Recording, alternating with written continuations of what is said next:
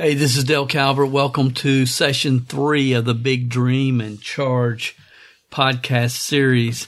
Listen, guys, if you've not heard part 1 and 2 of this series, do yourself a favor and listen to those sessions first, or you're going to receive very little value and be totally lost, honestly, in this session. And I'm really not joking. I'm not joking at all. Get out of here if you've not heard part 1 and 2. Your time's the most valuable asset that you have, and I respect your time, and I don't want to waste it. So leave. I'm not kidding. Log out.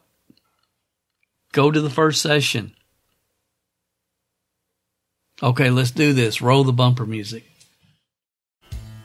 Welcome to the MLMsuccess.com podcast, the show designed to return the network marketing industry to its roots of personal growth, leadership development, and wisdom of the ages success principles. We share with you real success stories from real people that we hope will inspire and encourage you personally and help you progress forward in your business and your life. We believe if you build people, people will build the business. Now here is your host, who has been called the number one mind in network marketing, the MLM Prophet, network marketing virtual mentor, and a host of other names that we will not mention because this is a family show. Frankly, he's just a small-town guy that figured out that the real product in network marketing is people. Dale Calvert. Hey, this is Dale Calvert. Welcome. I am assuming that if you're listening to my voice right now, then you've already heard session 1 and 2 of this series we're just calling Dream Big and Charge. I want to apologize in advance if you're hearing drilling in the background. I actually have the guy here that is installing our aftermarket antenna to our iHub Global Hotspot H&T mining box. So he's up on a ladder on the other side of the house, but you probably will hear some of his drilling from time to time. But I'm glad you guys are here. Welcome. Excited to end this session up. Hopefully this session.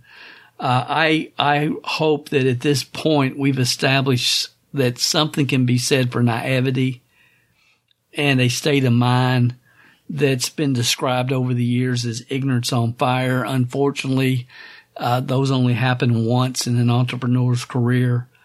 But when you combine this mentality with a 5-star opportunity where the market is receptive and curious about your product or service, it is the fastest path to success. That is the fastest path to success. The stories that prove this concept over and over are really endless. Once you understand the concept exists, I'll be honest with you, I never really wrapped my mind around this at the level that I have wrapped my mind around it at this point in time. And again, it's because of my personal need to break out of being a mature entrepreneur and break into being a jet fuel entrepreneur. So let's just start out and let's examine some other stories to get started in this session. And let's examine the path of the first real rodeo where the stars lined up for billionaire entrepreneur Mark Cuban. Cuban, grew up in a working class home in Pittsburgh, Pennsylvania. His dad was an automobile upholsterer. He described his mom in an interview as someone with a different job, a different career goal every single week. So she was always trying to find something different all the time. He was an entrepreneur, had entrepreneurial DNA from childhood. He got into his first business when he was 12. He actually sold garbage bags, door to door. And he did that to pay for what he wanted, which was an expensive pair of basketball shoes. And some of you have heard me speak to the fact that when I really look back on my path, I think one of the reasons that I was selling seeds, selling blackberries, raking leaves, raking up, shoveling snow in the wintertime, selling bottles, selling walnuts, creating income every way I possibly could. I can remember, back before the first grade, selling night crawlers to the fishermen in my community. I mean, they knew the little Calvert boy up on Mulberry Street had good night crawlers if you wanted to go fishing. And I had all my friends and relatives and my, saving cottage cheese containers, and I was filling them with dirt and putting the worms in there. And I was putting 13 or 14 and selling them for a dozen before I knew what a baker's dozen was.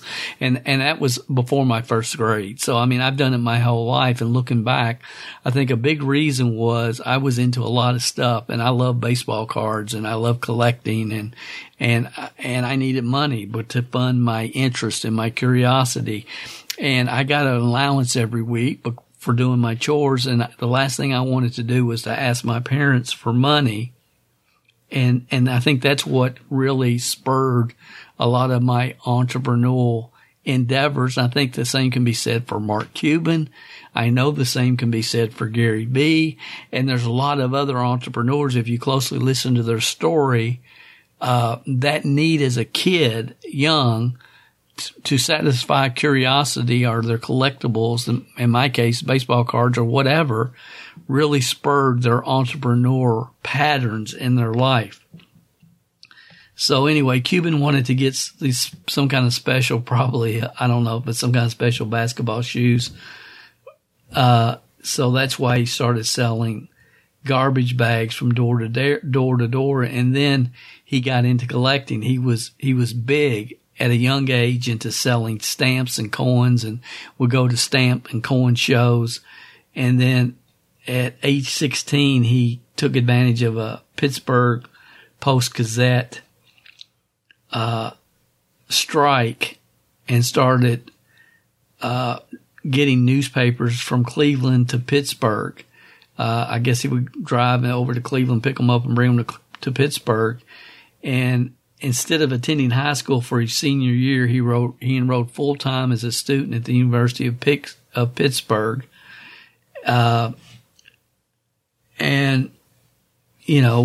graduated there. And during college, he did a lot of various business ventures. He taught disco lessons. He said he ran a chain letter. Whatever that meant. And when he got out of college and he graduated, he went to work for a bank. He sold software. He eventually moved to Dallas, where when he moved to Dallas, he worked as a bartender, some bar called Greenville Avenue Bar over in Dallas. Then he took work as a salesperson for a company called Your Business Software. And that was kind of his start. Mark Cuban, he was a software salesman, kind of got his feet on the ground a little bit. Working for somebody else didn't last very long for Cuban. He started his own company called Micro Solutions with the help from a customer. So Micro Solutions was initially a systems integrator and software reseller. And the company was early adopters and early proponents. He saw the trends before they got here, as he still does. He still does. If you listen to him on Shark Tank, he's by far the sharpest, in my opinion. But anyway, the company was proponent for carbon copy. Remember the original carbon copy machines? And they were first into the Lotus Notes and CompuServe. And he sold to some of Ross Perot's companies there in Dallas. And the company did quite well, and it grew to more than $30 million in revenue. And in 1990, he sold Micro Solutions to CompuServe, and then that was a subsidiary of H&R Block at the time. And he sold the company for about $6 million, and he made approximately $2 million after taxes on the deal. And again, that was in 1990. So he didn't have to do a lot for a while. And then in 1995, Cuban and a guy that he went to school with at Indiana University, Todd Wagner. They founded a company called AudioNet. And they took their interest in Indiana Hoosier basketball, which is great in the state of Indiana. Y'all have heard me talk about it. If you've never seen Hoosiers, the movie, you need to see it. It's a phenomenal movie. I cannot stand Indiana because they're a border state of Kentucky, and their basketball, college basketball, even with Bobby Knight, was never even close to that of the University of Kentucky, which we all know. But anyway, their love for Indiana basketball, and they ended up setting up a single server and then an ISDN line. And this AudioNet, they changed the name of the company to Broadcast.com.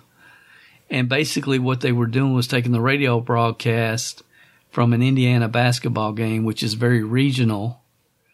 And Indiana obviously has people all over the world that are fans, people in the armed forces that are fans, and they could not listen to the game because they weren't within distance of the radio tower.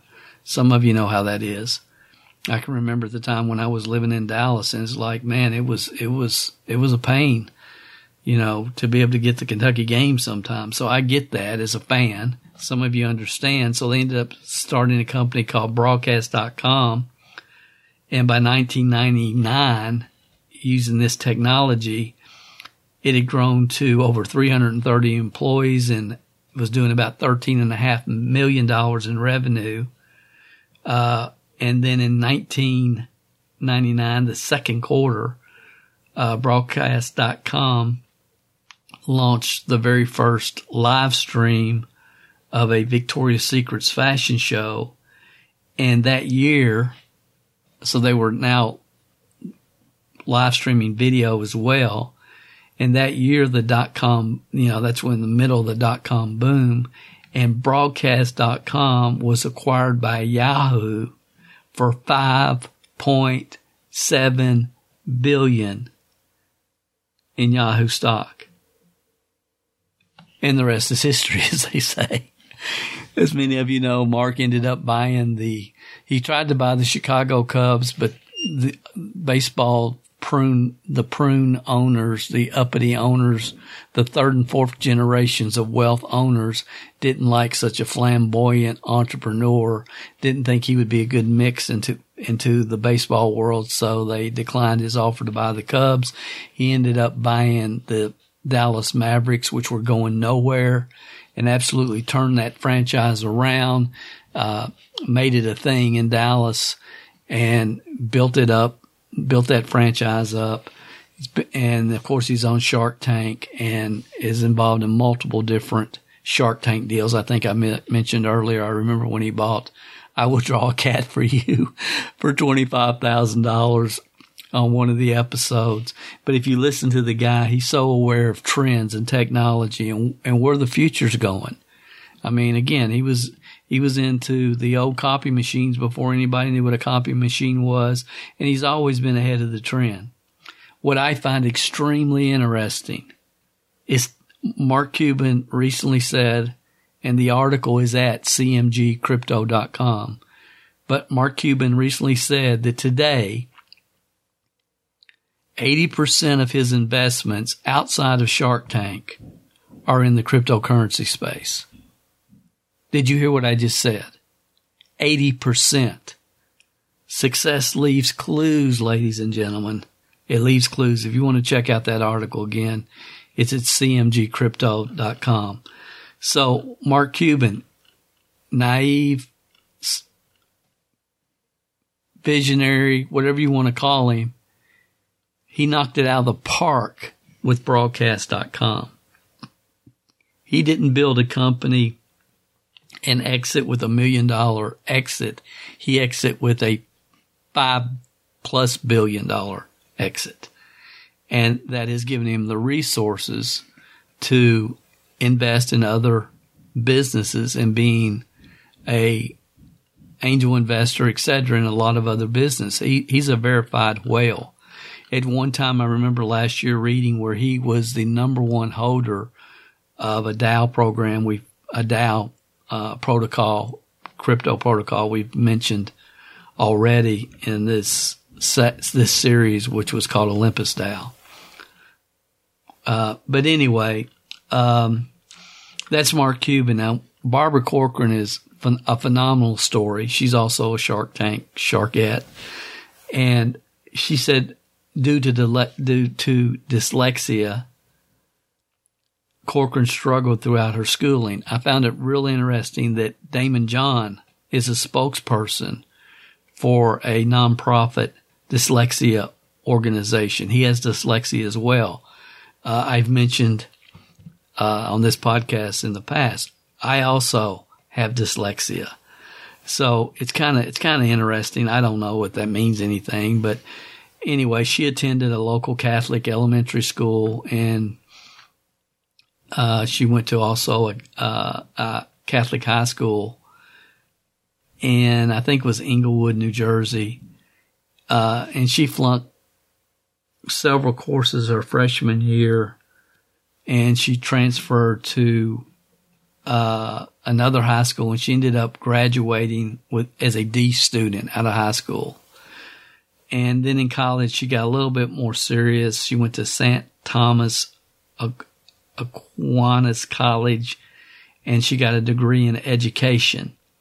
And that was in 1971. And after she graduated college, she decided she was going to be a school teacher, and she taught school for a year, but really figured out, hey, this is not the way I want to spend the rest of my life. And I so respect her for that, because what are most people going to do? Most people are too afraid to pivot. They're going to say, I went to school for 4 years. This is what I got my education for. It's not what I planned on, but this is my path in life. She didn't say that. And she said by the time she was 23, she had worked 20 different jobs by the time she was 23. And one of the side jobs she had was renting apartments in New York City while she was a waitress. And so she was the rental agent for a real estate investor, helping them rent out their apartments. She would show the apartments or whatever. And then her boyfriend convinced her to get a real estate license and just go to work for a real estate company.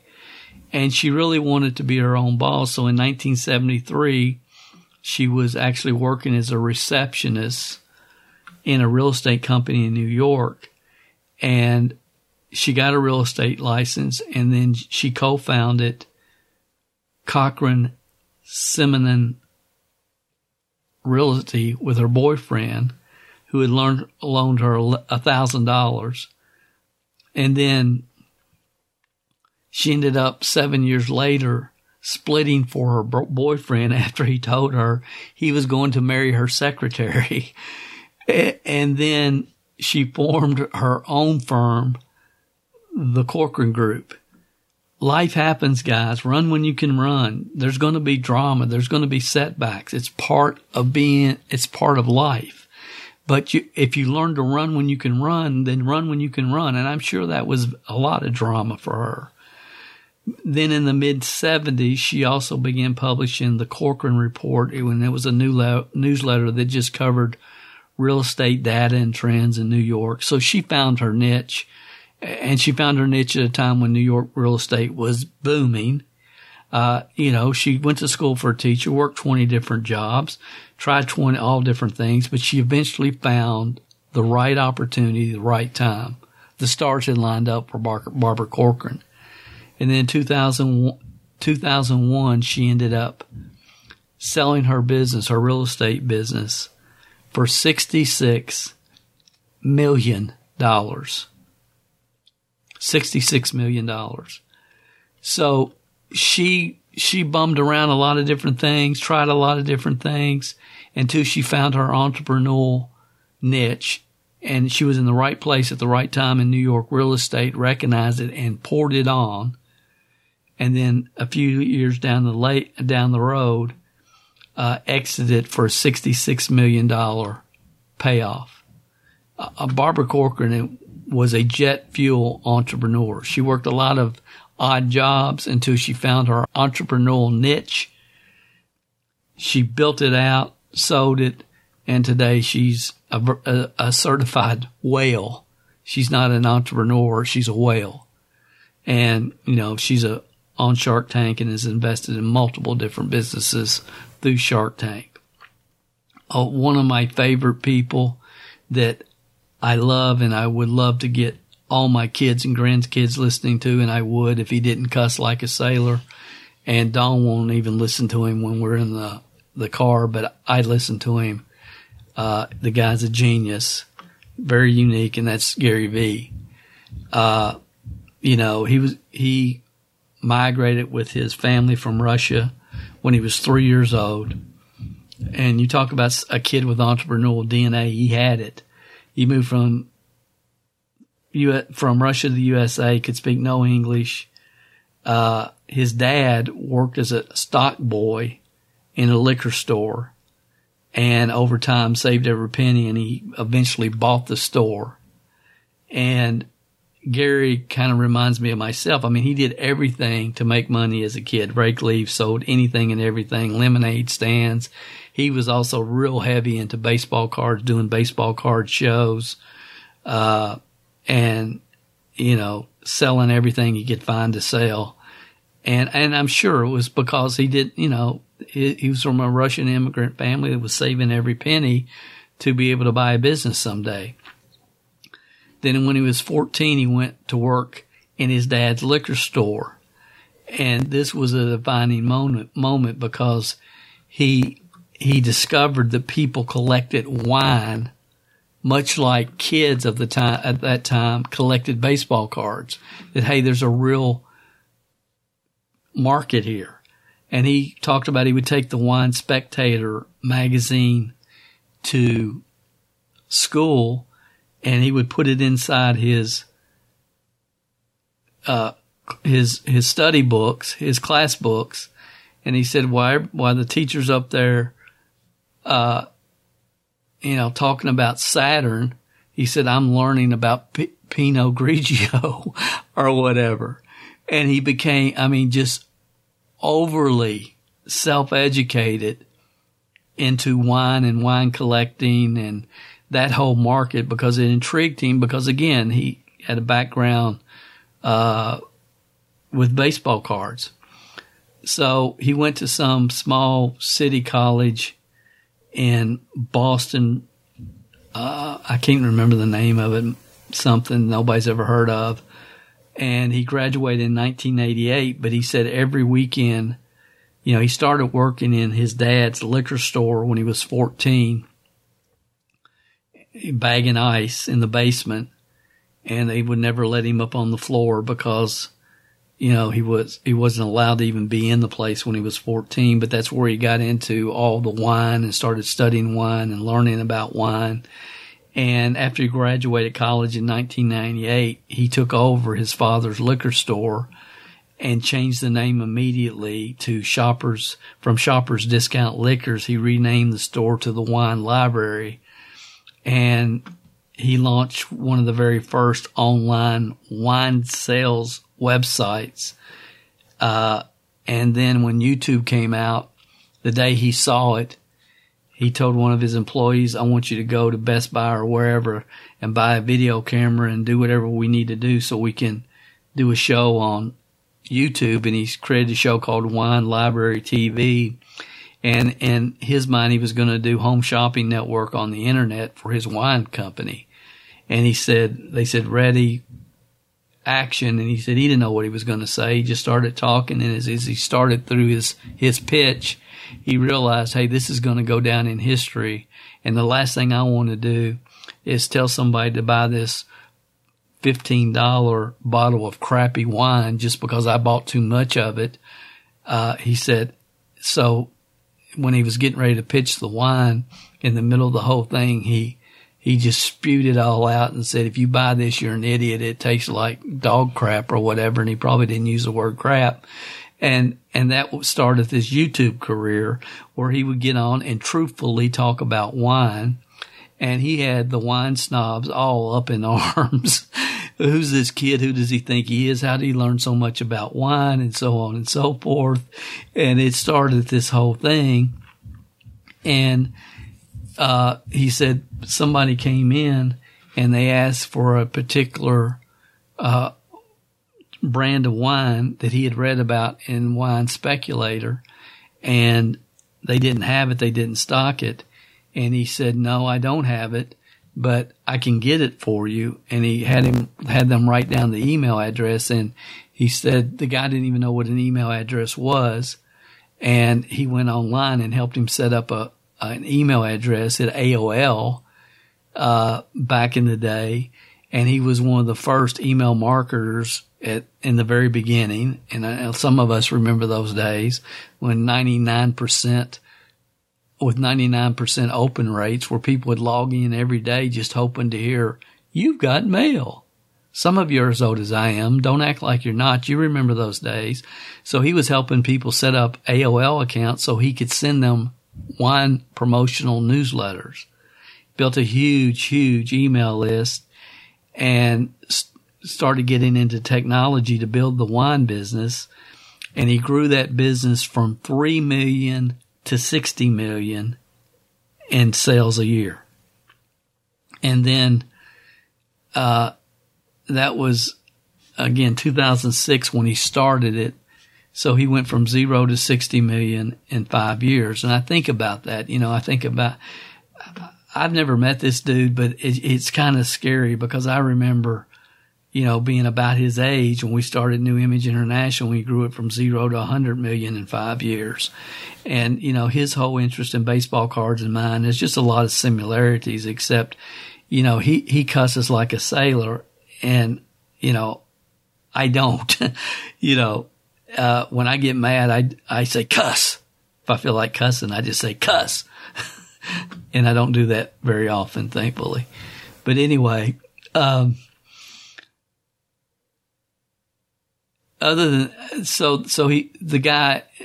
2011, he built this business. His dad and him had some conflict.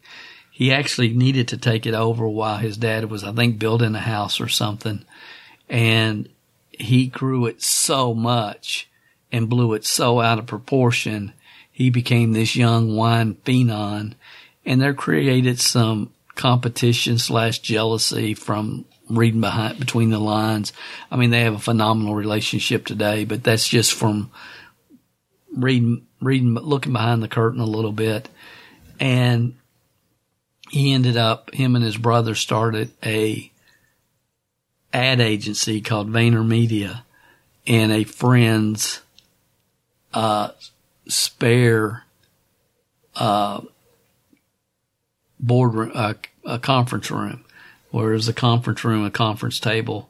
That's where they met, and they started this digital marketing agency called VaynerMedia. So this was around 2011, and they actually started this initially. AJ, his brother, was the head of it, and Gary was kind of a silent partner. It actually started in 2009, and then in 2011, Gary went full force with it. And today the company, they provide social media strategy services to Fortune 500 companies.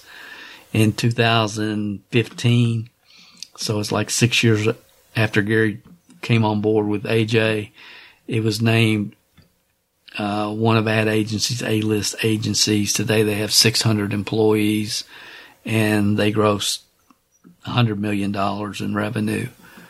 They also have a sports team that they started, our sports agent business. They also own a esports team. He's in everything. He founded a restaurant reservation app called Resy, and that was acquired eventually by American Express in 2019. He also co-founded winery Empathy Wines, a winery called Empathy Wines, which was acquired by Constellation Brands in 2020. He's also the his most recent project I'll tell you about in a second. But, you know, I remember back in the day hearing the only reason to build a business is to sell it. And I never got that. And, you know, VaynerMedia is kind of his bread and butter.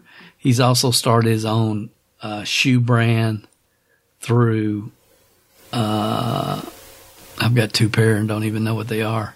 Swiss. I don't even know. American Swiss. That's not it. Y'all know what I'm talking about. So, I mean, the guy's in everything. So he's in businesses and out of businesses and selling businesses. And his latest passion project, and it really is a passion project, is called Be Friends, and it's NFTs, which, as you guys know, NFTs are a huge part of the whole crypto world niche. Now, I've talked about them. I don't understand them. I don't know that I will. At this point, I own 3 Node Whale NFTs, and I have a mansion in the neighborhood Metaverse, which is also an NFT. And that's all I'm going to say about that right now. But here's what I would tell you. He launched his first NFT project, and these are literally, he's not an artist, just cartoon type characters that he's scratched out on a drawing pad. He's got a whole business model that he wants to build around it with children's books, teaching empathy and respect to your elders and a lot of really good life lesson stuff. You know, that, so he's got a whole business plan around. I haven't listened to any of it because it's my formal education, my education time has been elsewhere. I've just seen bits and pieces of it, but I do know that after he's getting ready to do his second launch of his NFT project, but his first launch, he made $91 million. His goal is to buy the New York Jets. He said when he came to America, he couldn't speak English. All the kids in his neighborhood were big Jets fans, so he decided he had to be a Jets fan. They all had their Jet jerseys. They couldn't afford to buy the Jet jersey. He wanted a Jet jersey so bad. He was trying to save enough money to buy a Jet jersey, and his mom knitted one for him. And if you ever see any of his videos in his office, the knitted jersey that his mom made for him hangs in his office. And he said, I discovered real early and realized real early in my life that I was never going to be able to play for the Jets because I was never going to be big enough to be a professional football player. So I decided early, I'm just going to buy the team. And that's been his mission his entire entrepreneurial career.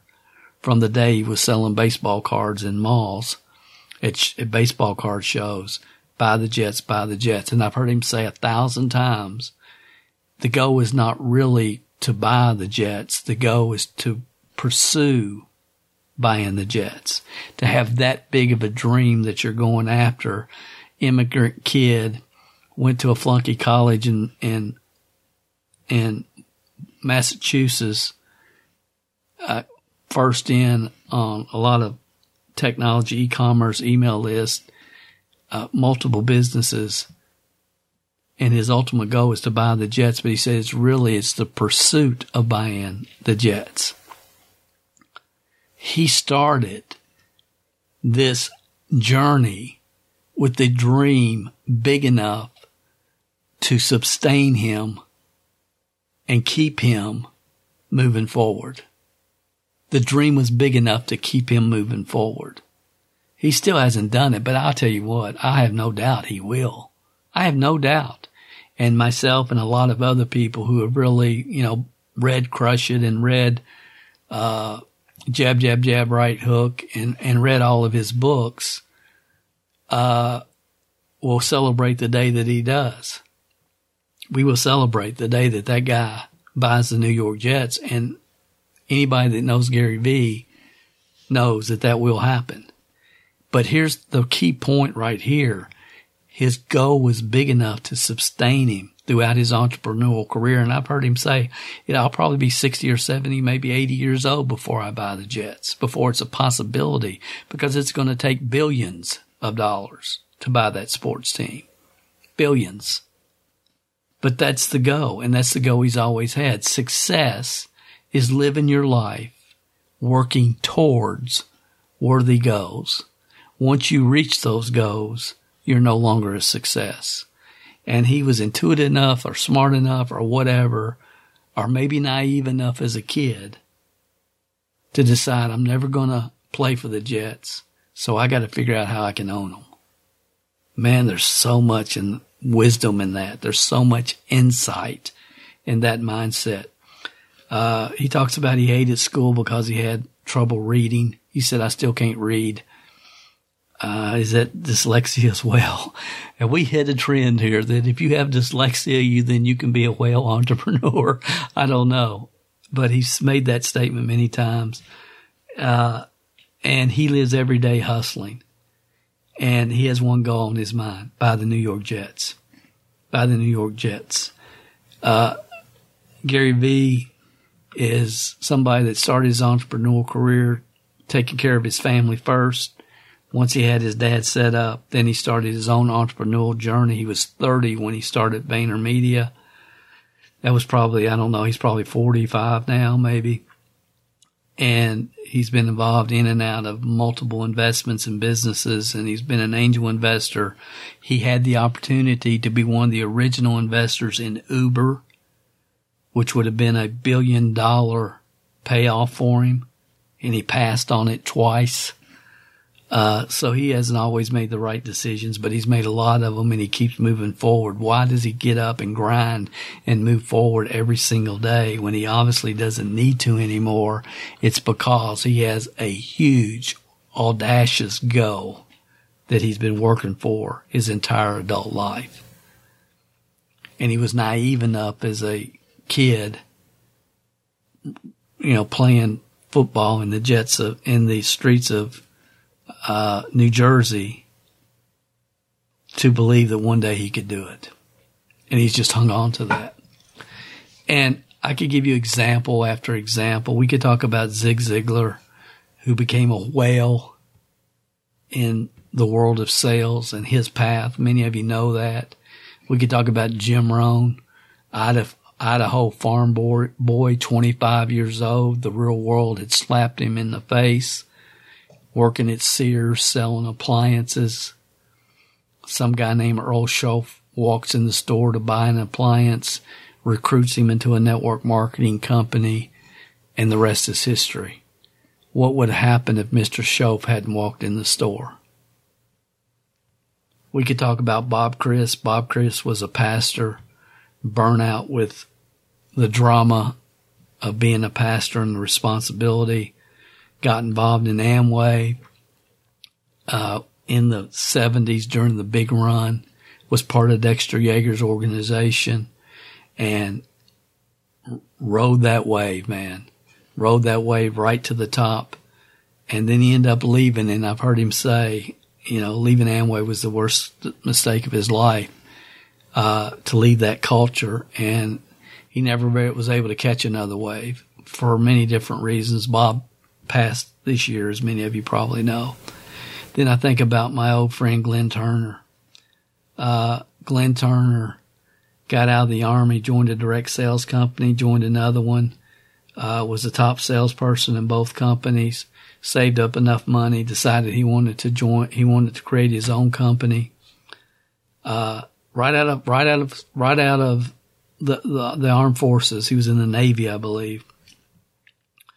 And got involved in direct sales, network marketing, boom, boom, boom. Started his own company called Coscot Cosmetics. Then he started another one called Dare to Be Great. Made millions and millions and millions of dollars. And this was in the 50s, early 60s. Had his own airline. Got too big too quick. The government came after him, and he's someone I would hope all people would really study.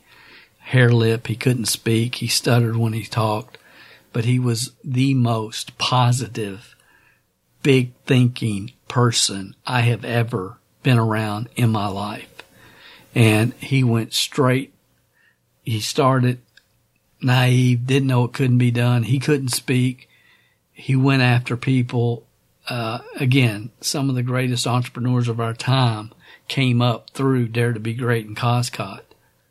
A lot of people, a lot of the early infomercial people were originally trained through Coscott, Dare to Be Great, Glenn Turner. I've said it on this podcast, is when I was speaking heavily all around the country, back in the NII days when I was doing 3 to 4 events a week, flying around everywhere in a private plane and landing and doing the meeting and being home that night and sleeping in my own bed and, doing long hauls to, the West Coast, over the weekends. And during that time, I met thousands and thousands and thousands of people, and everyone was talking about the different influences the different people have had on their life. And there was no name that came up more than Glenn Turner. I had the opportunity later on to become friends with him, talk to him on the phone. The day he passed was a very sad day for many of us that knew him. And he was one of a kind, man. He was one of a kind. He was the unstoppable, and that's such a great term, the unstoppable entrepreneur. Over on the Dale Calvert YouTube channel, I did a whole session about him on the death of the anniversary of his death. And if you don't know Glenn Turner, he's somebody you should get to know. My network marketing mentor was Jim Burke. Jim Burke was a research scientist. Spent all his time every day looking down through a microscope. And when he saw network marketing and passive income and the duplication factor, it's like he saw it. Immediately saw it. He said, why am I going to continue to spend all my time in this laboratory looking down microphones, microscopes every day? Why do I want to do that when I can go out here and start a side business and create passive income? And he got sold out on the concept. He ended up qualifying for supervisor really quick. He got a Shackley bonus car, which is a Cadillac. And he said he made a very difficult decision. He left all the security of the corporate laboratory. He left too early, but in 1973, he said, you know what? I'm a supervisor. I'm going to become a national marketing director. I'm going to the top of this company. And he said, and on an audio, he said, in 1973, I climbed in that Cadillac. I started traveling all over the country, meeting with all my teams, all the people that sponsored, doing meetings all over the United States. In 1973, I climbed in that Cadillac. In 1975, he said that Cadillac, I ran the wheels off of it. It was missing hubcaps and scratched and dented up and messed up. I ran that car to death, he said, but in 1975, I climbed out of it. And I was a master coordinator in Shackley, and I was the 3rd largest money earner in the company. And, that was in the 70s when he joined. And you're talking about a company that had been around since the 50s, who had $1 million earners in that company. He made the decision. And again, he went from naive research scientist to jet fuel entrepreneur in his first rodeo. His first entrepreneurial rodeo. He took the traditional path, go to school, get a good education, go to work for a good company when he was first exposed to the entrepreneurial world. And he hit Shackley when Shackley was in its biggest growth curve in the 70s. And he rode that wave. I think about that. In Shackley, I remember I became a supervisor in 90 days and got my first bonus car. And it was about that time they introduced a program called the Pot of Gold program. And you had 1 year to go from supervisor to key coordinator, which was almost the top of that company. And guys, if you built a key coordinator, you built a phenomenal business. 98% of the people that ever joined the Shaklee Corporation never became a supervisor back then. So becoming a supervisor was something. Becoming a senior supervisor was phenomenal. Becoming a coordinator just didn't happen much. Becoming a key coordinator rarely happened, and there was only like 48 master coordinators in the whole company when I was there. And again, the company had been around over 30 years at the time. But I remember they announced that promotion, and that's when I, and I was naive enough to think, you know what, I can do this. I'm going to go for it. And I got a little pot of gold, and put gold around it. So what they were doing is they were going to pay you off in gold bullion, $250,000, and literally in gold bullion if you hit key coordinator. And they made this promotion, and I decided, hey, I'm going to go for it. And I worked my butt off, and during that time for that pot of gold promotion, and I didn't make it. But you know what? Nobody made it in the whole company. It was just far too difficult.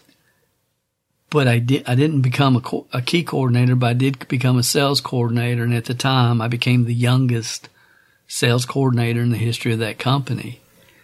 And it was a great experience. Again, shoot for the moon. If you miss, you're still among the stars. So you have to set huge goals and brainwash yourself that it's possible, and you just simply don't allow negative thoughts. And y'all have heard me talk about the cancel technique. When a negative thought enters your mind, you say cancel out loud, replace it with a positive. Those of you that have gone through our Programming Your Mind for Success program, programmingyourmind.com, you've heard me talk about this. You understand this technique. And if you look at Jesse, Jesse Eckel, 1 year into his journey, he was at 130,000. He had 3 months to hit his goal, and he still believed it was going to happen. Now, he also made some stupid decisions looking back, he said, and they were, which was investing in crypto on margin, which was basically borrowed funds. But he was doing everything he possibly could to make that a reality, even though, he had 85% to go with 3 months left. And, I've looked at a lot of different entrepreneurs. Another one that I had to look at to do this session justice was Grant Cardone. Grant Cardone is a whale. And he's got the 10 times book and the 10 times seminar that he does down in South Florida is the largest entrepreneurial conference in the world. But I've never paid a lot of attention to Grant Cardone. Dawn won't let me listen to him. She says that he makes her skin crawl. And honestly, I kind of get that, but I haven't listened to him enough to really develop a strong opinion one way or the other, because she just won't listen to him. And there's other people that I know I'm going to get value from, and I'm not into, I don't want to create a fortune in real estate. I like to have some real estate holdings, but I don't want to have, at this point in my life, I don't want to have, huge real estate holdings. And I'm not saying there's anything wrong with that. I think it's a great move, honestly, but I've been down that road. The thing that I guess probably that I have against Grant Cardone is the same as same thing that bothers me with Gary Vee is that, he just cusses like a sailor. And honestly, he even rubs, Dawn will not listen to him, but he even rubs me the wrong way. But it's the way I know I rub others the wrong way. Because he speaks his mind, he speaks his truth, he believes what he says, and he doesn't give a flying flip if you understand or not. Get your thumb out of your mouth and charge on, or don't. And he doesn't care. And I appreciate that type of mentality. I sincerely do. I really do. But I don't feel cursing on stage or anywhere for that matter is ever a good idea. Zig used to teach the people that curse a lot, it's just an indication that it's really a bad habit, but it's really an indication of poor self-esteem in some area. Cursing inappropriately for effect is a indication of poor self-esteem in some area. And, you know, the sad thing to me at this point is YouTube's full of people that are Gary Vee and Grant Cardone wannabes who curse like a sailor and attempt to teach people how to do that, which they've never done. And that's really kind of the sad thing. It's like this guy's just trying to be Gary Vee. This guy's just trying to be Grant Cardone or whoever. And so I just think it sends the wrong message. I did a whole podcast about this. It was in the No Fluff Network Marketing Podcast, session 84. And it was just entitled Cursing and Foul Language in Business. I'll leave a link. Some of you may want to listen to this. You may have a friend that needs to listen to it. But that's just kind of my feelings on Grant. It's like there's too many other valuable people to listen to. And I'm sure his stuff is good. But I did, just in preparation for this session, I knew I had to cover him. So I did some research and I watched a training that he did for a capitalism.com event that was held in Austin, Texas. And to his credit, he cussed like a sailor throughout the presentation, but he did apologize after the fact at the end. And honestly, I don't get that. But I get where this guy's coming from. Emotionally, I get it. He can't stand to be around thumbsuckers. And I get it. I understand where he's coming from. And I agree with his bulletproof self-talk that he has. But just like Gary Vee, you know, if he didn't curse so much, he would probably have a much broader appeal. And many parents would not have to turn off the podcast whenever their kids was in the car. But anyway, regarding Grant Cardone, you know, if you look at his story, his father, he was one of 5 kids. His father died when he was 10 years old. And he said just trying to make a living, working as hard as he could work every day, wearing himself out, and then had a heart attack. I think he said he was 52 years old. And I can't imagine going through that as a kid. I can't imagine. He comes across, Grant does, like a Louisiana redneck, and he is, from Lake Charles, Louisiana. Went to McNeese State University there and got an degree in accounting. And then he ended up getting into car sales. And his brother, when he was 20, I think his 25-year-old brother also died. It appeared some kind of freak accident or something. Again, that's a hardship, man. That's a drama I can't imagine going through. So he began his career after college working for a sales company. He lived in Houston. Then he decided he wanted to go and move to California, and he lived in a couple of cities in California. And during all this time, he kind of developed a really bad drug habit. He went to rehab a couple of times. And then he said at age 25, he kind of got a new lease on life. That the only thing he could do was really be in sales, and he hated sales, but he needed the money. And he also knew that not having a job that would keep him focused and busy, would ultimately lead him back to the world of drugs. And so he got focused on car sales, became a manager of a large dealership, and became a millionaire within the next 5 years after he decided to go on this run. And as a car salesman, he was invested in a piece of real estate on the side, and he ended up losing money on that deal. And he was fascinated with real estate. He got the courage to try it. He did. He lost money, and he was out. He was done. And he talks about your greatness is limited only by the investments you make in yourself. Today, He's the owner of Grant Cardone Capital, Cardone Training Technologies, Cardone TV, Cardone Sales University, which all do millions of dollars in business every year. And some of the and listen to his session, a couple of things he said that really spoke to me, and I hope they will you. He said, forget your skills. You got to learn to get jacked up. He said, if you want to hang with my crowd. I love that. There's so much to that, especially for those mature entrepreneurs listening, those skillful entrepreneurs listening. Forget your skills. You got to get jacked up, dude. I love that. You got to how do you jack yourself up?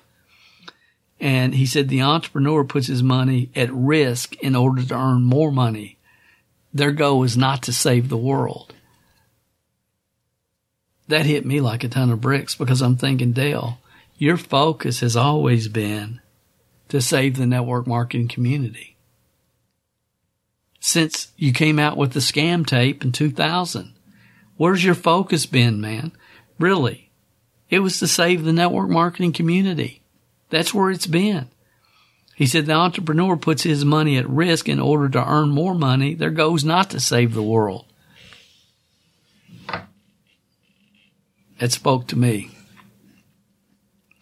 He said, if you don't go fast and dream big, you're dead. If you don't go fast and dream big, you're dead. A body in motion stays in motion.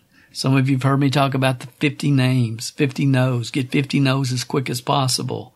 50 no's concept. That's wisdom of the ages stuff, guys.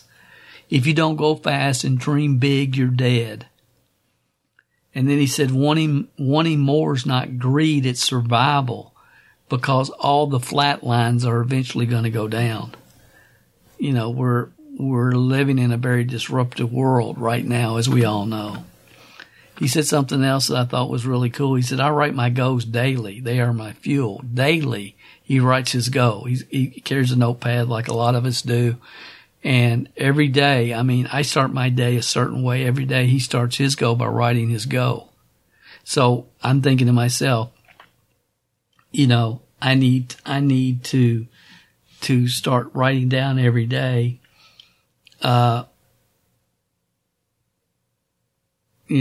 January 2027, I've celebrated $10 million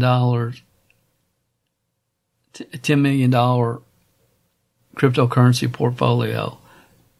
On January 1st, 2027, I celebrated my $10 million cryptocurrency portfolio, and I got to write a perfect day around that.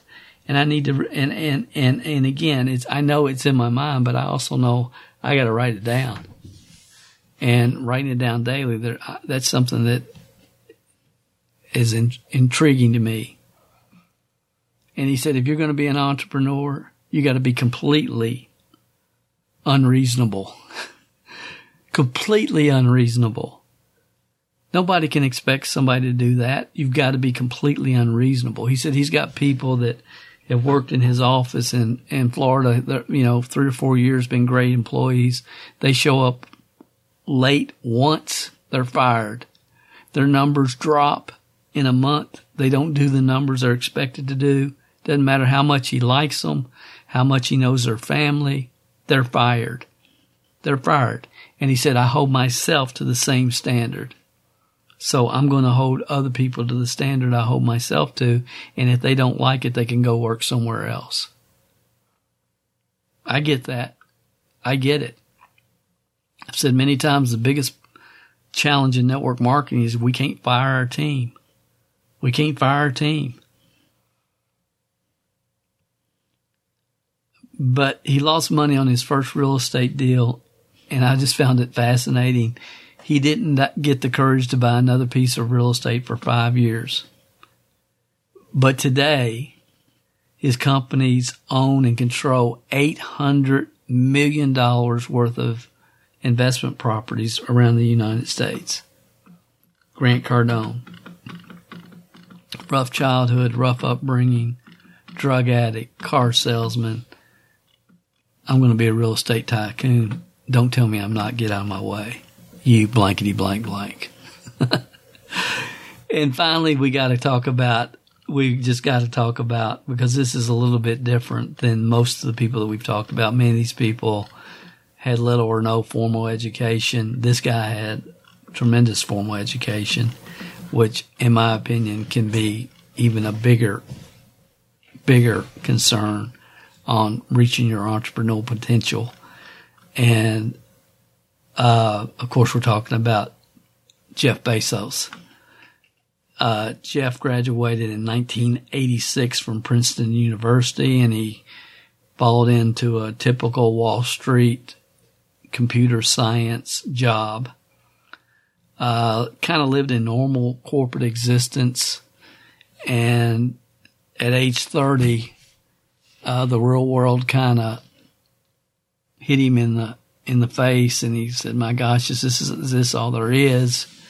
And he decided to make a pivot, which most people in corporate America never get the guts to make a pivot. He did. So kudos to him.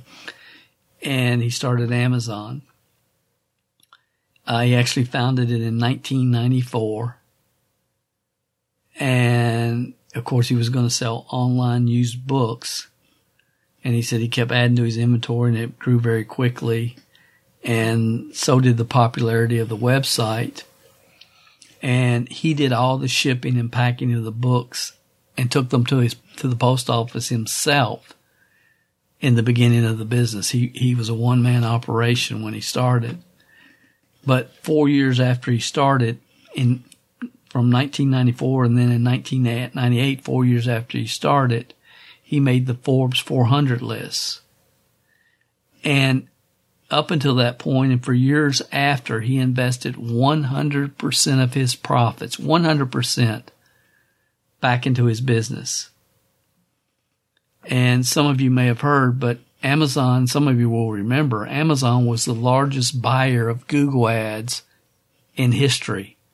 And some of you can remember, like I can, back in the day, every time you logged online, there was this little small banner on, it seemed like every website that you went on, and it just said Amazon. And, you know, I remember seeing it over and over and over and finally clicking and saying, what the heck is this Amazon thing? You see it on every website. And it was, you know, the original Amazon used book site. And so he believed in getting the message in the marketplace. And Amazon has become the largest online retailer in the world, as most of you know. Today they employ over 800,000 people. And you just think it started in Jeff Bezos' home with him selling secondhand books. Quite a story. His first venture into entrepreneurism, or becoming an entrepreneur from corporate America, his first move into it, you know, he hits you can't even call it a grand slam. I don't know what this is. This is a World Series winning grand slam. But in 2018, he became the richest man in the world. Obviously, he's had a lot of controversy. Personally, as an entrepreneur, I respect Amazon, and I cannot stand Amazon. I feel like in many ways they have totally screwed over the entrepreneurs that built the company. And again, it is what it is. Business is business, but it is what it is. But he today is the richest man in the world, or he was in 2008 when he knocked Bill Gates off that top spot. Actually, I think today it's Elon Musk now, but he had the guts to pivot out of the corporate world and follow his dream. Are you starting to get what I'm trying to communicate? You know, I've been a mature entrepreneur for years, speaking in various entrepreneur organizations, most around programming your mind for success. But my bread and butter has been teaching systems and personal development ideas to network marketing organizations. And network marketing has been my bread and butter for years. But let's just be real. You don't find too many mature network marketers today in the network marketing niche. It's mostly filled with entrepreneurs, or ready, fire, aim entrepreneurs, or ready, fire entrepreneurs. You don't find too many mature entrepreneurs in the network marketing niche today. And the vast majority are entrepreneurs. So I love doing what I do. There's been a lot of sadness watching the greatest opportunity in the history of the world to help average people with above average desire create financial independence slip into a real state of fear and self-delusion. It's been terrible for me. It really has, to watch this whole social club appear. And for 15 years, I've been doing my thing in a coast mode, do it with my eyes shut. No real passion for it, but I've always left it all out on the stage every time that I have ever spoke for any organization. I'm going to leave it all out on the stage. I'm giving you all I got. And the truth is, most entrepreneurs want fluff instead of wisdom of the ages. Take responsibility, truth. They don't want to be told to take responsibility. They want rah-rah fluff. And I get that. So let me try to help you really condense this session and what I'm trying to communicate. If you're not with a 5-star network marketing company, there's not a chance in the world of you fulfilling your true upside potential, because ultimately this business model is not about you. It's about Joe. It's about Joe. Who's Joe? The average Joe, the average person, the average man or woman with above average desire, who's teachable and willing to devote a reasonable 5-10 hours a week to building a side gig business that can ultimately lead to a full-time income. That's the average Joe. They're willing to do their part. They're willing to plug in. They're willing to learn. They're willing to do the activities, spend 5 to 10 hours a week in a side gig business that will ultimately create monthly progression and lead to a full-time income. 99% of the people in network marketing don't even know the definition of monthly progression. All they do is hang out in their social club. Very few people can find a 5-star opportunity in the network marketing business model in their first entrepreneurial endeavor. Very few hit it with their first rodeo. I didn't. Most of you, pretty much all of you listening to this podcast probably didn't. If you have, you're blessed. Unfortunately, you won't realize what you've got your hands on probably until it's gone. I hate to say that, but it's just true. If you're a newbie and you found a 5-star opportunity, honestly, most newbies don't know the difference between a 5-star opportunity and Amway or Shackley or Melaleuca. Name the company that's been around forever where the opportunity's already peaked. They don't know the difference. They don't know the difference between a 5-star opportunity and a ground floor opportunity that will never get off the ground. And I got a lot of people that I work with and talk to on a weekly, daily basis. They're involved in this brand new program that has no chance in the world of ever becoming a $1 billion opportunity. None. But they think, because I love this product and I relate to this product, and therefore there's a market for this product. There is not a market for this product. Your product does not appeal to the masses. And I had to learn that the hard way when we made an emergency move to Euphoria. I mean, I love the product, still take the product, will always take the product. I think taking the supplement based upon my own personal DNA makes a lot more sense than buying a product off the shelf. I love it. Yes, it's more expensive, but I think it's worth it. But you know what? The masses don't. So it doesn't matter what Dale thinks. If the masses don't get it, then there is no opportunity there for Joe. There's no opportunity there for Joe if Joe has to go out and try to learn how to sell what he's doing. Joe needs a product that he can take to a curious marketplace that already has an interest in what he's doing. And most people, they listen to what I just said. They don't get that. Dale, but I love it. You ain't the issue. You ain't the issue, daggone it. Wake up. It's not about you. It's about the psychological acceptance within the marketplace. So again, if you don't understand what a 5-star opportunity is, I'm going to leave that video, the link. Go listen to that because you need to understand. You really do. And we have so many newbies that find this podcast and they kind of glaze over this stuff. And guys, I can save you years of frustration, years of time, energy, and effort and wasted money. I can. But Dale, I just love it. You are not the issue. So if you happen to be listening to this and you're part of my personal iHub team and it's your first rodeo, thank your lucky stars and go to work. And if you're part of my iHub Global team and this is your 3rd or 5th or 10th company, you can still thank your lucky stars. Because if you can wrap your mind around what I've been trying to communicate, your upside potential is beyond what most people can really dream about. So you got to start learning how to dream bigger because you and I both know the 5 stars have lined up. So myself, I'm preaching to the choir right now. Personally, I'm doing my best to evolve myself from a mature entrepreneur that's trying to save the world to a jet fuel entrepreneur. The stuff is in me to do that.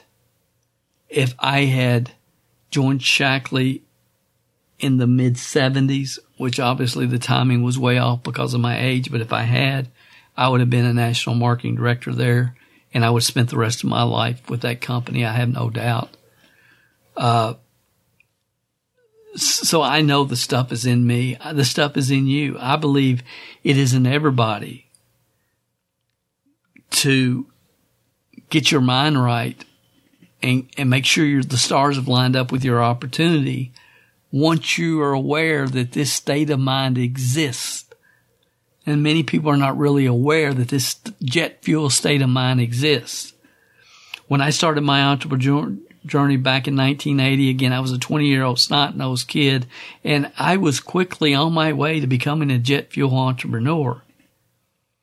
And anybody would be if they spent 8 hours a day on an assembly line with a Walkman listening to Jim Rohn, Zig Ziglar, Les Brown, and many other legendary personal development speakers. I mean, I would charge out of IBM every day and couldn't wait to sit around that negative person's kitchen table with my flip book. I mean, I was enrolling people 2 and 3 times my age. I was 20 years old. I was rolling people that are 35, 40, 60, 70, and some of them had initials behind their name.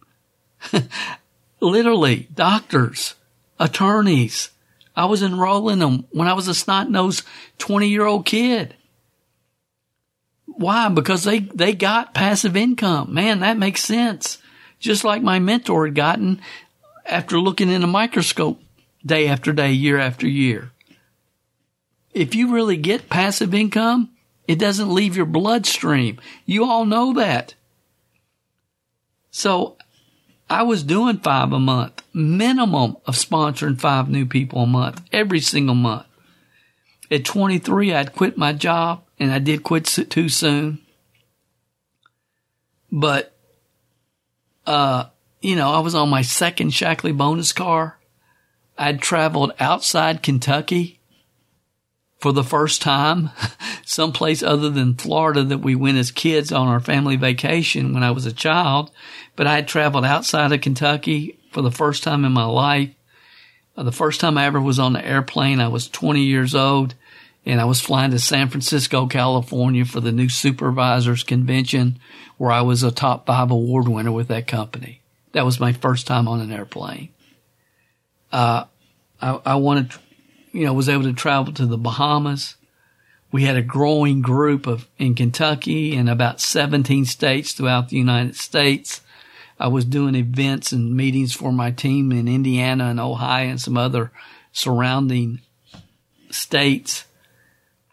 And it was really because of our unified duplicatable systems. And I've talked to you guys about that if you listen to this session and how that came to me at 6 o'clock in the morning on the assembly line at IBM. But things were rolling. At 23, man, I was on my way. I was the youngest sales coordinator and Altus Bird winner in that company's history. And Altus Bird winner just meant the growth of new supervisors on your team was in the top 1% in the entire company.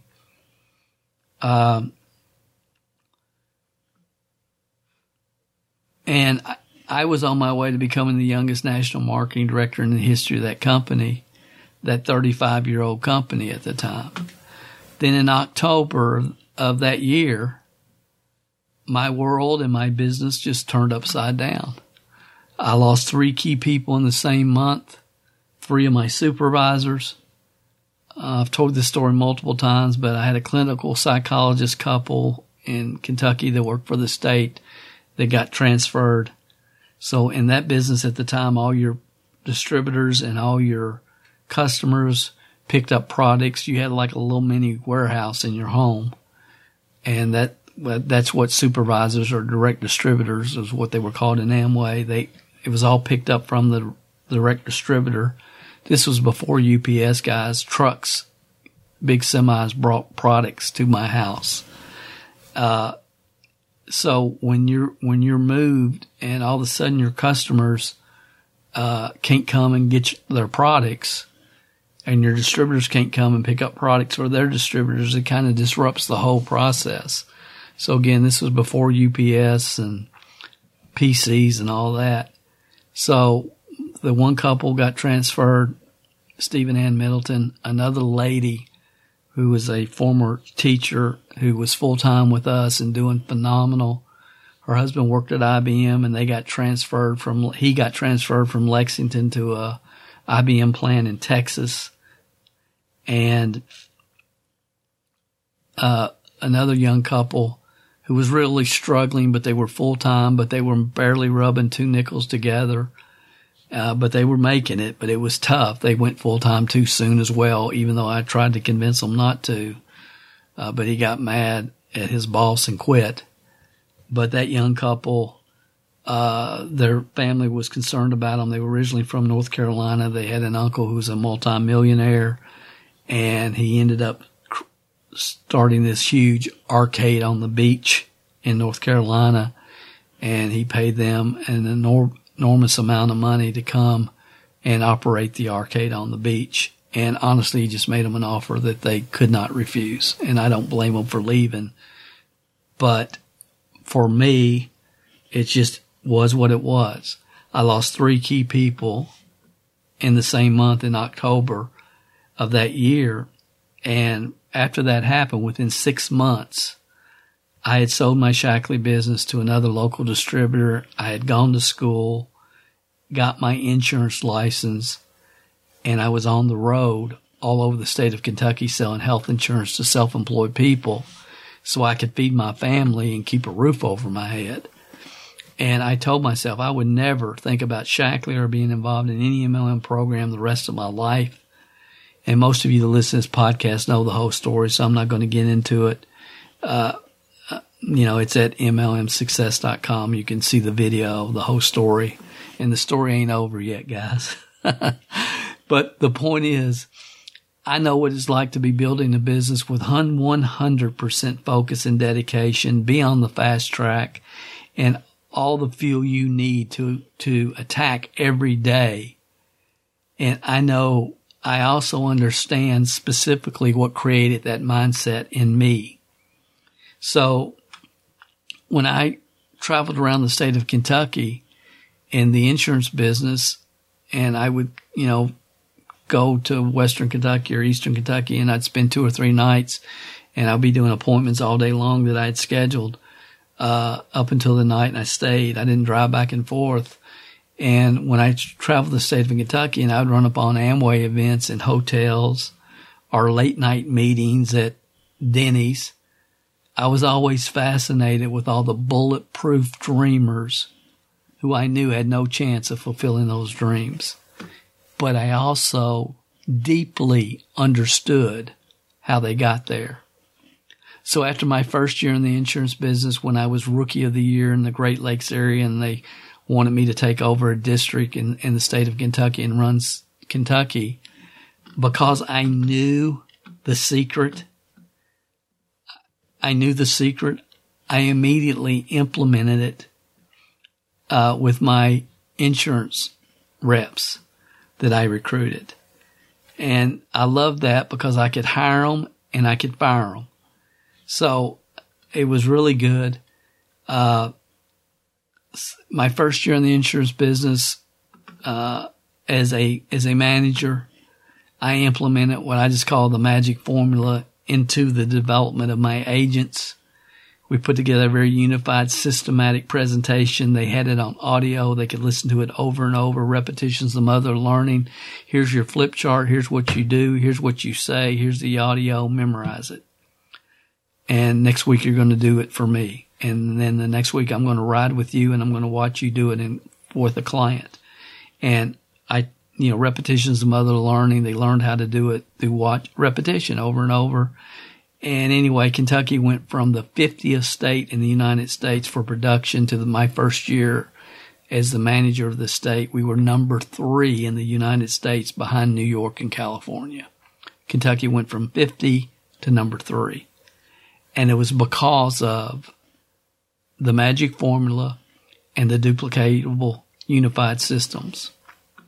So when I eventually got involved in NSA in 1990, we joined after the major growth of that company. I missed it. I missed the major growth. I joined in 90. The big growth there was 86, 87, 88. And at that point in my career, I still didn't understand the 5 stars. But I did know that I was in front of the bottled water trend. And I was in front of a trend, and I knew that. And really, you can make up with the right trend what you may lack in being an ignorance on fire newbie, because I was no longer an ignorance on fire newbie at that point. But we were in front of a trend. I didn't realize the company had peaked.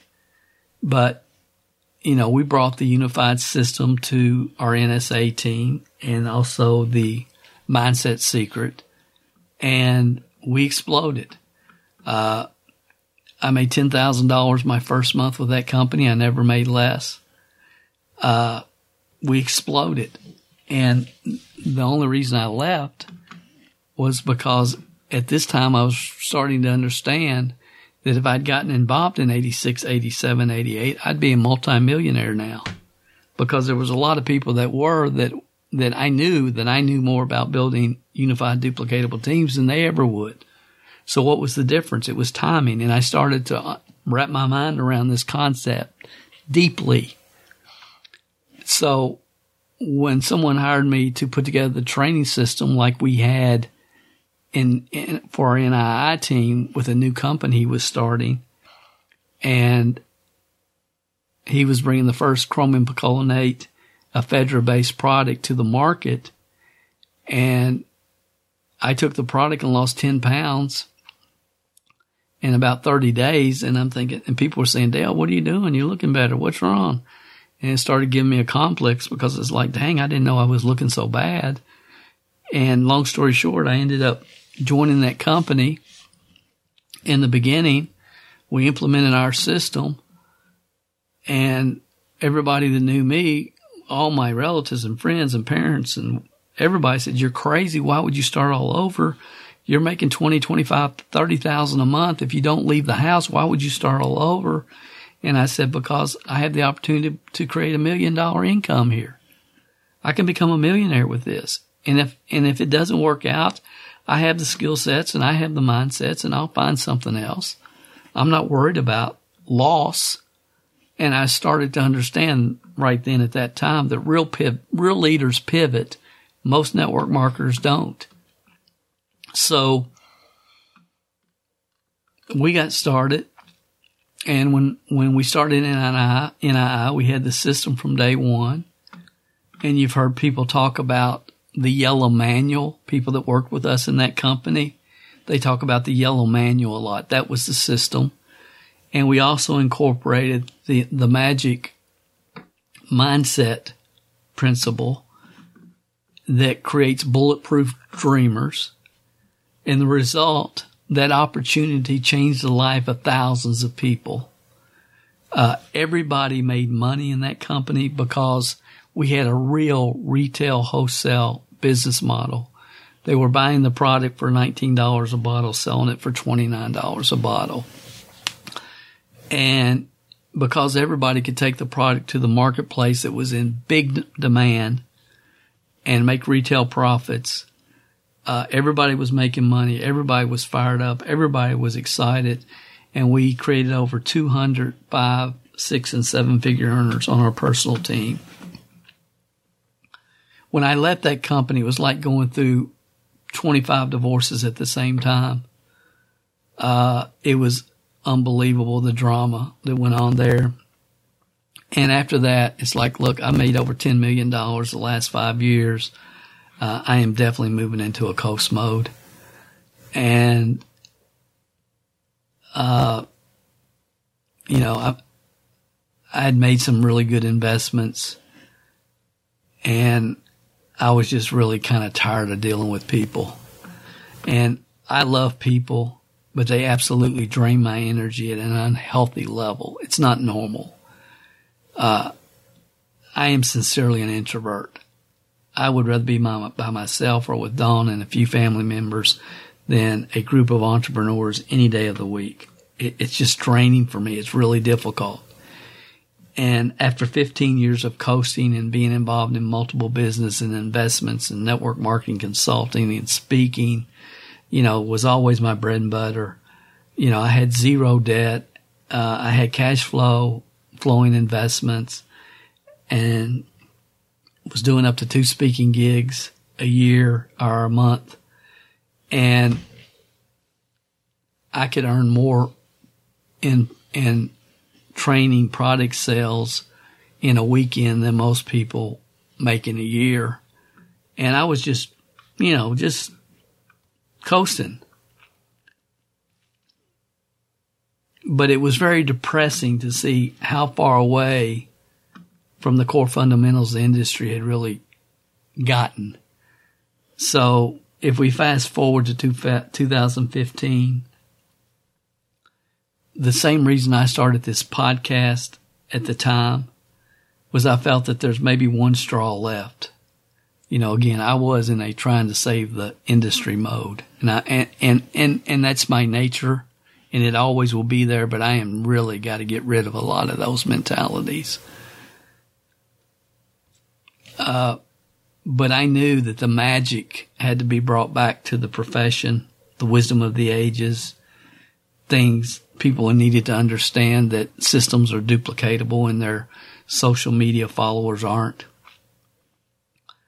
And I understood the thing that created Bulletproof, Big Dreamers, and Amway and New Image. And I'm just curious at this point in this session, does anybody know what I'm talking about yet? What creates Bulletproof, Big Dreamers?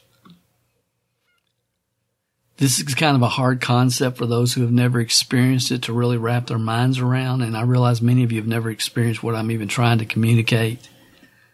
See, I know that this podcast attracts those that can think for themselves. This podcast attracts free thinkers and analytical thinkers and those that will tend to look behind the curtain, but with a overall positive paradigm, because I absolutely repel the naive, rah, social club crowd. So I'm going to tell you what this magic formula is, and some of you are not going to like the way it sounds. I'm telling you right up front right now, I'm getting ready to share it with you here in just a second, and you're not going to like the way it sounds, but it is truth. If you're not a naive newbie, the only possible way to advance from a mature entrepreneur to a jet fuel entrepreneur is to do what? What would you say? What are you thinking? See, the reality is, ladies and gentlemen, Dexter Yeager had it right. The facts don't count. Only your big dream does. The facts don't count. Only your big dream does. No organization in the history of entrepreneurship has been better at helping people dream than Amway Corporation. And it's really is a simple fact that the genius is the ability to help people learn to dream big, because that's when the magic happens. Just like what it happens for the naive first-timer, first rodeo entrepreneur who don't know it can't be done. That's when the magic really happens. But as I said earlier, what if the philosophy and culture, this big dream culture, could be created around an opportunity with a huge upside potential where the 5 stars have lined up? Then what could you do? What could you accomplish? And this really is the rub, because the challenge is the people that understand and look for the stars and behind the curtain are mature entrepreneurs, not naive newbies. And you only get to be a naive newbie once. So this is the first time I've said what I'm getting ready to say, and I beat around the bush on this topic for years. And the only way for mature entrepreneurs to fulfill their true upside potential in network marketing or any other business for that matter is you have to get with an opportunity where the 5 stars have lined up. And here it comes. Here it comes. So if the 5 stars have lined up, then those 5 stars are based upon truth and wisdom of the ages, principles, and history. So the 5 stars are truth. It's just truth. And if you're putting your faith in truth, then it's okay. If you're putting yourself in something that's not truth, then it's not okay. So here it comes. How do you become a jet fuel entrepreneur? You have to get with an opportunity where the 5 stars, which are based upon truth, have lined up. And here it comes. You have to figure out how to brainwash yourself with your big dream. That's it. To convince yourself that your perfect day is on its way. To not allow under any circumstances, cancel out every negative thought. And make yourself bulletproof mentally. Learn how to brainwash yourself.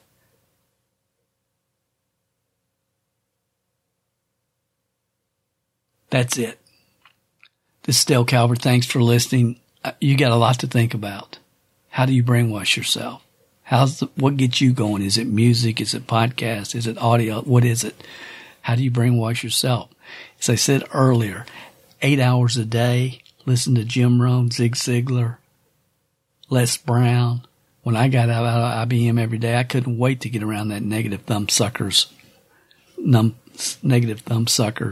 kitchen table with my pitch book, because he had no idea what was getting ready to hit him. How do you brainwash yourself to have that kind of energy, that kind of focus, that kind of determination, that kind of assurance that your perfect day's coming? Figure that out. Think about it this week. I'll probably have to mention a little bit more about this next week, but guys, I've given you the secret. I've given it to you. Look at Jesse Eckel. Look at all the examples I've given you. Look at every one of them. It's the same pattern over and over and over. The difference is most of them are first-time, naive, newbie entrepreneurs. Barbara Corcoran, Damon John, and all the other examples I've given you. Most of us listen to this podcast. Most of you aren't. I'm not. How is Dale Calvert going to go from a mature entrepreneur to a brainwashed, full force mission to $10 million in the next 5 years in the crypto market? This is how I'm going to do it. And I'm some of you know that listen to me consistently and to communicate with me, and those on our team, you probably know something's happening with Dale. You're darn right. This is it. I've given it to you. I can't do it for you, but you should figure out how to brainwash yourself. Talk to you next week. If you haven't gone over to iTunes yet and rated and left this podcast a review, what are you waiting for? At Calvert Marketing Group, we want to spend our time on the projects that we know are providing the most value for our clients and customers. You leaving us a review and feedback on iTunes is something that helps us more than you realize. And more importantly, it helps others like you find us. So if you've not taken the time to rate this podcast, please go over to iTunes and do that for us now. It will only take a couple of minutes out of your busy schedule. Work harder on yourself than you do on your business, and we will be back next week with another inspiring success story, wisdom of the ages training, or answers to your questions.